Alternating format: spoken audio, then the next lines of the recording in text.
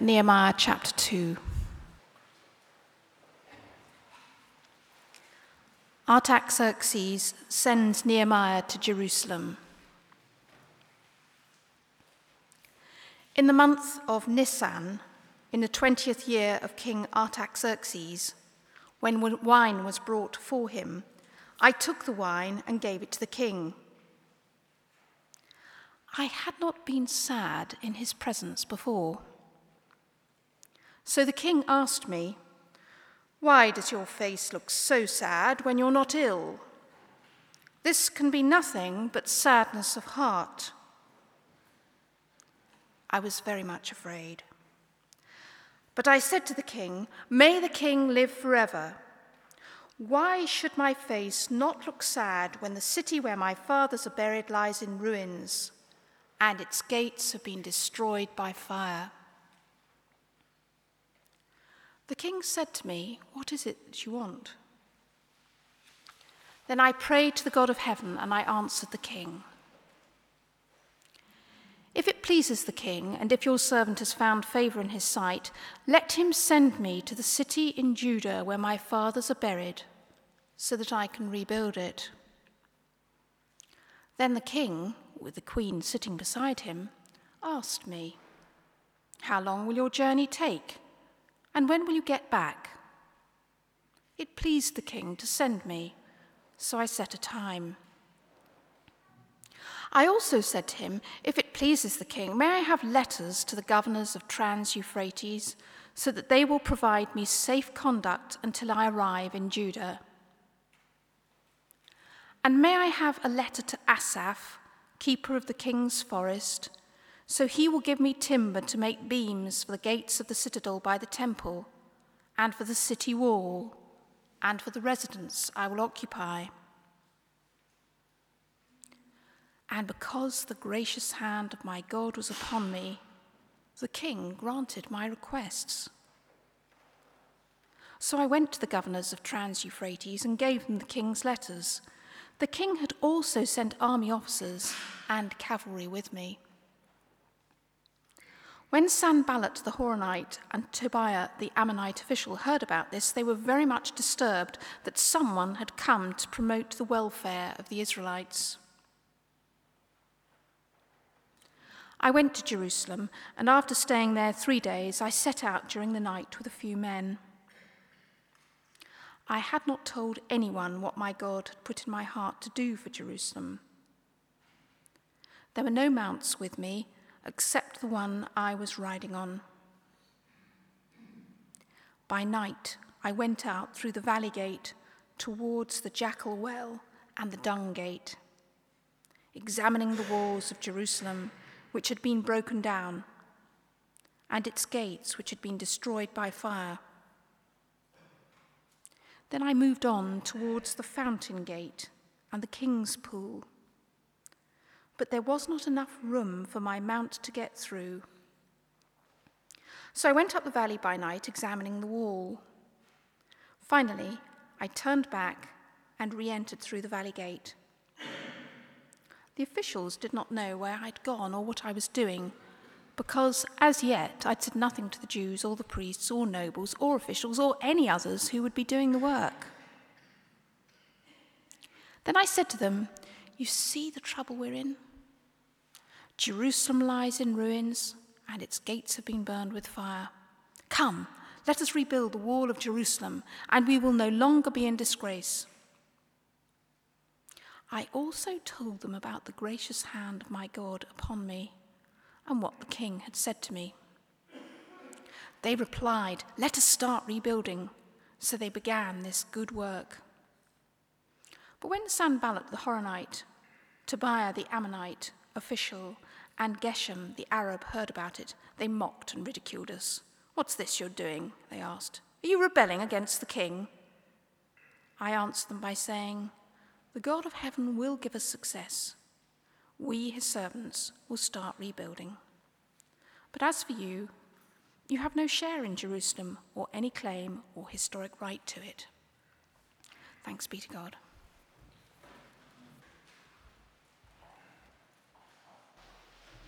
Good evening, one and all. Let's pray. Lord, we want the page to come alive tonight. We want you to speak to us from this story of long ago and make it invaluable for us this coming week. Speak, Lord, for your servants are listening. Amen.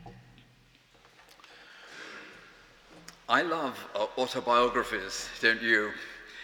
When you read, say, Fred Truman's As It Was or Nelson Mandela's Long Walk to Freedom, you get an inside glimpse of what's going on in these people's lives, and very often what we can learn from them. Nehemiah, chapter 2, and the whole of Nehemiah really, is high-quality autobiography, and it's very relevant to North Oxford, where there are many people who are high achievers, as Nehemiah was. So let's try and put him in his context. This 5th century BC, when all this was going on, was the golden age of Athens, with architecture and art and statesmanship and poetry captivating the civilized world. And across the Mediterranean, the little land of Judah was in a terrible state. Its northern neighbor, Israel, had been smashed to pieces by Assyria and never came back, some 300 years earlier. And about 150 years after that, Judah suffered a similar fate at the hands of the Babylonians, who had replaced the Assyrians as the dominant world power of the day. They had devastated this little country of Judah. They had taken their leaders and ruling classes off to Babylon in chains. They had razed the temple, which was one of the great wonders of the world. They'd razed it to the ground, and they'd taken its valuables for their own pagan temples. They had finished off the royal line of Judah for good and all, and the country itself became an impoverished province inhabited by odds and bods sort of type people on the edge of the Babylonian Empire, with all its main institutions of state completely dismantled. As they trudged off into exile, an exile lasting 70 years, Jews would have been totally cast down, utterly humiliated. The monarchy which God had instituted, gone. The land which God had given them, captured. The temple which God had designed, smashed. The promises of God, apparently worthless. Everything looked black in their broken world. But it wasn't. They found that God had not finished with them yet. God was still in control of that broken world. On the 16th of October in 539 BC, Cyrus the Persian had burst into Babylon, had captured it and established an empire which ran from Egypt to India, and that lasted for 200 years. He was an enlightened ruler and amazingly allowed some of the Jews to return under Zerubbabel and start rebuilding Jerusalem. Their first priority was to try and rebuild the temple, but it was a poor old thing compared with Solomon's temple that had been destroyed earlier on. And after a while, Ezra, who seems to have been sort of secretary for Jewish affairs under the Persians, was sent to Jerusalem in 458, I think it was, by the Persian king, to enforce Jewish law, to tidy up the scene, and to deal with mixed marriages. But when our chapter 2 opens in the 20th year of Artaxerxes, 445 BC, bad news had come back to the Persian court where Nehemiah held a high position. There had been further trouble in Jerusalem.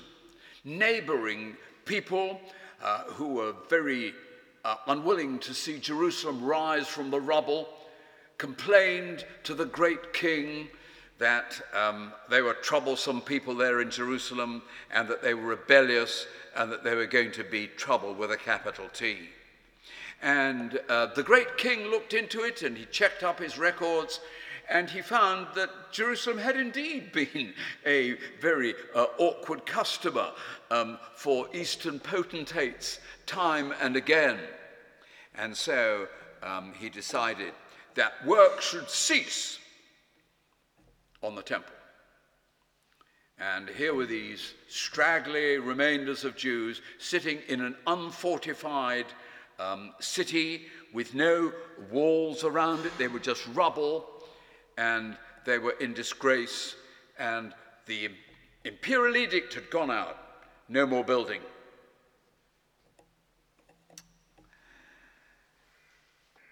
And yet, God had his purposes. As we saw last week, that news, when it came, broke Nehemiah's heart. Once again, things looked utterly bleak, but once again, they found that God was in control. And as we shall see, the nation was restored, and 400 years later, Jesus, the hope of the world, was born. Persia, with its immense empire, had long since bit the dust. Greece, with its glories, had vanished into obscurity. But this tiny strip of land, Judah, was restored and became the seedbed of the greatest religion that the world has ever seen, the religion of Jesus. Now, doesn't that encourage us to adopt a believing worldview in a broken world? The Christian cause in the West, as we well know, is in low water, though that's certainly not the case in Africa and Asia. The new atheism seems to flourish. Society scorns the very idea of God. It's easy to despair and to give up. Let's learn from these Jewish exiles that the darkest hour is often just before the dawn, and that God has often brought revival when all seemed lost, and that he remains the God of history who holds the world in his hand. We can trust him. We are the people of confident hope in the midst of a broken world. So let's meet Nehemiah, a prayerful man in a secular job. Nehemiah was cupbearer to the king, Artaxerxes. This was not just a waiter's job. It was highly practical to taste the food and the wine first before the king, in case any joker had poisoned it, and in that case, the cupbearer would writhe in agony and die, and not the king. So it was a very significant job as far as kings were concerned, but it was also a very privileged and influential job. Here was the man who could whisper into the ear of the king. And Nehemiah, the Jew, was astonishingly in that job. Nehemiah was a man who walked with God. We have seen last week an example of his regular prayer life in chapter 1. But in this chapter, we see him using another sort of prayer. There it is in verse 4. The king said to me, "What is it you want?" Then I prayed to the God of heaven, and I answered the king. You could call that an arrow prayer. It went straight from the heart of Nehemiah to the heart of God. And both regular prayer from chapter 1 and these arrow prayers from chapter 2 are really needed. You see, Nehemiah was extremely sad about the sad state of affairs in Jerusalem, and it showed on his face for the first time. It was a very dangerous business to be sad in front of the Persian monarch. It could cost you your life. And that's why it tells us here that Nehemiah was very much afraid. And so when the king turned to him and said, "You're not ill? What's your trouble? Why are you sad?" Nehemiah shook in his boots. And he did two things. He prayed to the God of heaven, and he spoke to the king. I like it. He didn't kneel down, he didn't shut his eyes, didn't do any of those things. It was a flash prayer. Lord, get me out of this mess. Lord, solve this situation. And that was all he had time to do. And then he had to answer the king. And he found himself making a very powerful plea that he should be allowed to go back to rebuild this city in Judah where his fathers were buried, when he knew perfectly well that the king had signed a decree that all building was to stop. And he found, to his amazement, a brilliant answer to his prayers. I prayed to the God of heaven, and I said to the king. Much good came from it. Let's develop those arrow prayers in our own lives, very short prayers, when we see a need, when we're tempted to lose our temper, when we hear an ambulance going by, when we sit to write an exam or to encourage a friend, when someone tells us that there's a need for prayer. There's the time to pray to the God of heaven. I've learnt to say in situations like that, okay, let's pray now. Not to say, yes, I'll remember you in my prayers tonight. Let's pray now. And frequently this leads to embarrassing situations, sometimes delightful ones. I remember once I was doing this in the airport in Durban, and I got paged over the loudspeaker system, "Will passenger Green please get to the plane because it's about to take off?" I prayed to the God of heaven and I went to the plane. We need more men and women of prayer in secular jobs who cry to the Lord when the pressure buds strike in their job. And so we move on to the calling of this man Nehemiah, which he woke up to when the king made a pretty gracious offer to him. The calling, which was very different from what he'd been doing before, and the confidence that grew in him as he developed his request, and then the caution with which he handled it when he went into Jerusalem. You see all three of those things, calling and confidence and caution, in what happens next. Nehemiah had previously been quite happy in his important and usually rather comfortable job. You wouldn't find him wanting to give it up, to go back to that miserable bunch of stragglers in Jerusalem. No, thank you very much. But suddenly, his whole worldview changes. When the king says, "What do you want?" and all this this sorrow for the mess in Jerusalem welled up inside him. And he burst out to the king. And if it pleases the king, and if your servant has found favor in your sight, let him send me to the city where my fathers are buried, so that I can rebuild it. Suddenly, everything changed. He is willing now to go to despise Jerusalem. He is willing for a change of job. And although he came back to Susa once, maybe twice, he not only went to Judah, but he governed it for the next 12 years.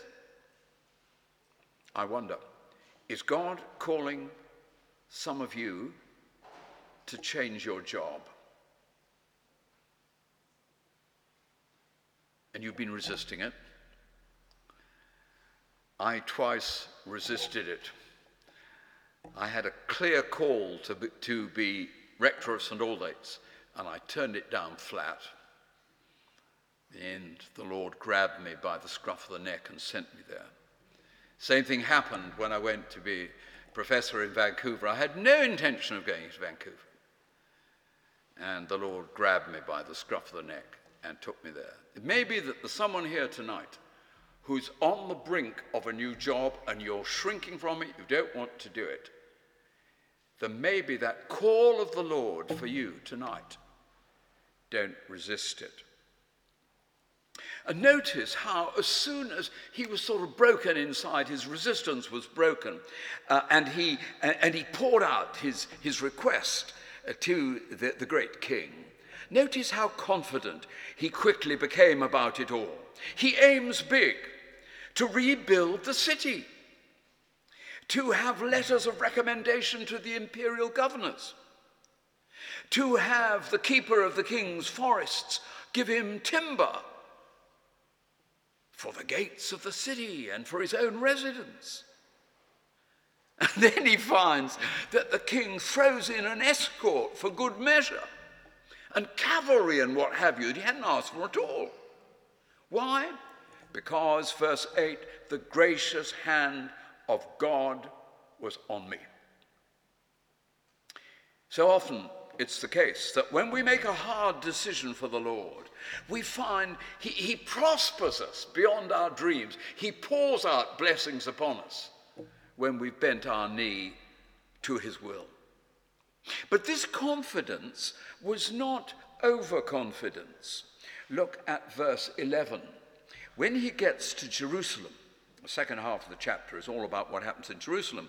And when he gets there, he just sits under cover for 3 days, sussing it out.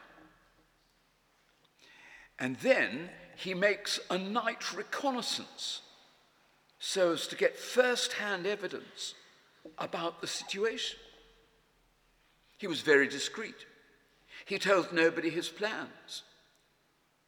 But then he made this nighttime visit, and it's absolutely so vivid, isn't it? He goes out of the valley gate and moved on to the fountain gate and the king's pool and all this sort of stuff. I love that bit where the rubble of the walls is so smashed, such a mess, that his donkey couldn't even get through. And he goes back the way that he came. He saw for himself the situation. He saw for himself what a massive job awaited him. And so I think the word for us is to be confident where God has put us, but to hasten slowly and not to make rash initial moves. This leads us, of course, on to action and leadership and partnership.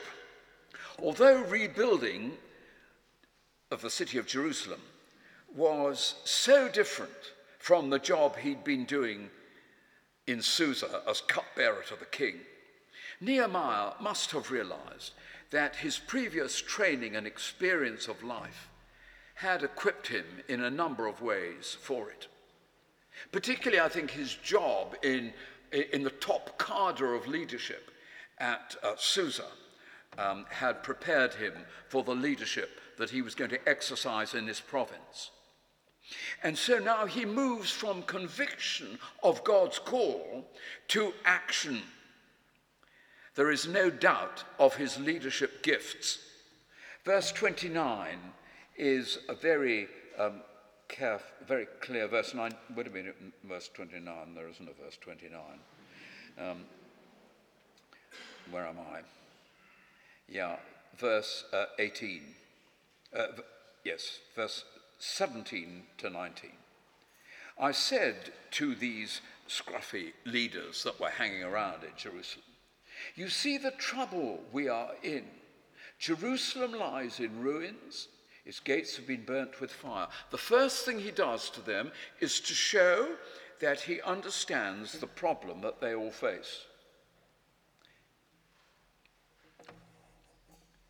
He then tells them about the gracious answer to prayer that God had given him from the great king.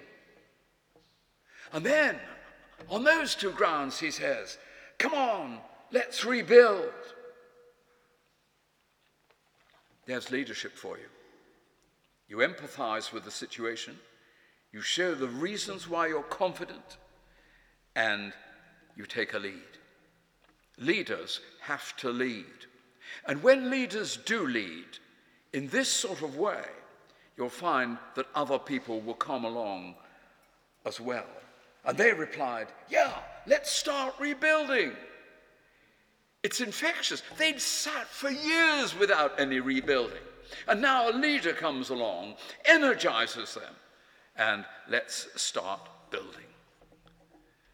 Good leadership involves two things. One is leaders must lead. The other is that you need a fellowship of leadership. You don't need a one-man band that alienates people, but you need a gathering of people to go together to attack the problem in hand. And we've certainly got a building program that is called for here at St. Andrews. This church was built in the teeth of opposition years ago, much as Jerusalem had been. And although the gates are not burnt with fire, the city council is going to come and burn down Southside unless we do something about it in the reasonably near future. And there is going to be a key meeting on the subject to meet the architect and Uncle Tom Cobley and all tomorrow night. So it's an occasion to turn up. The leadership is saying, let us build. And I think the call to us is to come alongside and say, yes, it's going to be costly, it's going to be demanding, but we've got to rebuild. Action, leadership, and partnership. And then the last thing I notice in this story is opposition from supposed friends. Sanballat the Horonite, Tobiah the Ammonite official, and Geshem the Arab, when they heard about it, they were not pleased. It is hard to face opposition from those you imagine to be your friends, or at any rate, to be broadly on the same side as you. And that is what Nehemiah had to put up with persistently. Sanballat became Nehemiah's arch rival. He was the governor of Samaria for the Persians, and probably after the Persian great king had ordered work to stop on rebuilding the temple in Jerusalem, probably Sanballat had stepped in and had been given temporary jurisdiction over Judah. We don't know, but that seems fairly likely. So no wonder he wasn't pleased when Nehemiah comes armed with all these letters from Artaxerxes to say that he's to take over. He was not one very chuffed customer. And then Tobiah had close personal links inside Jerusalem. We'll find that when we get to chapter 6. And he may well have been Sanballat's stooge, his deputy in Jerusalem. At all events, Nehemiah might have expected their help. After all, he'd got letters of introduction from the Persian king, and both Sanballat and Tobiah were at least half Jews. Tobiah had a Jewish name, and Sanballat gave Jewish names to his children. So you might have expected them to have given at any rate a grudging support, but not a bit of it. They became fierce enemies, both personally to Nehemiah and to the building program that he was undertaking. Now, that's very disappointing when that happens. You're doing something for the Lord, and people arise to pull you down and to stop the work. That is enormously discouraging for everybody.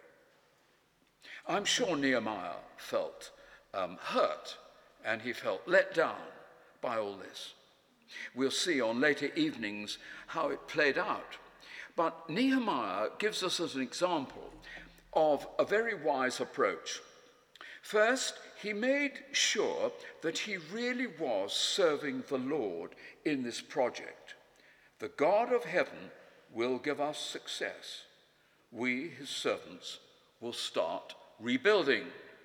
Firm, courteous, and straight from the shoulder. He was clear that the Lord was behind the project, and that gave him great confidence in God to confront these people who were trying to tear him down. And so he was able to say quietly and firmly, we will start rebuilding. And to add the postscript, by the way, you three have no share in Jerusalem or any historic claim to it. So what can we take away from this wonderful chapter of autobiography? Well, I think we can take 5 things pretty clearly. The importance of prayer, regular prayer and arrow prayers in our lives. Secondly, the assurance that God is the Lord of history. And however black the outlook, try the uplook, because he's on the throne.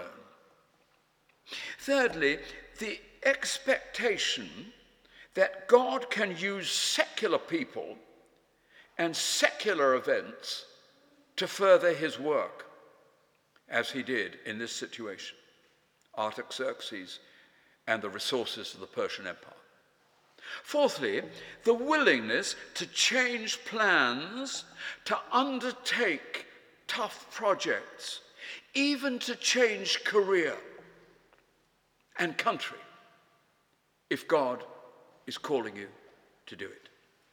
And finally, the need to combine confidence with caution and leadership with partnership, and to keep at it, even in the face of opposition from those we thought mistakenly were friends. Let's pray.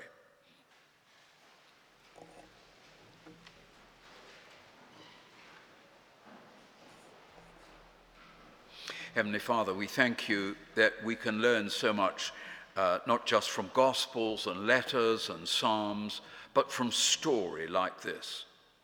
And we pray that Nehemiah may nerve us to face this week with confidence, with discretion, with a solid prayer before each day, looking up to you in odd moments of the day, and being prepared to face hardship and opposition, hurts and disappointment, with our hands in yours, knowing that however difficult the situation, however dark the outlook, you are in control of history.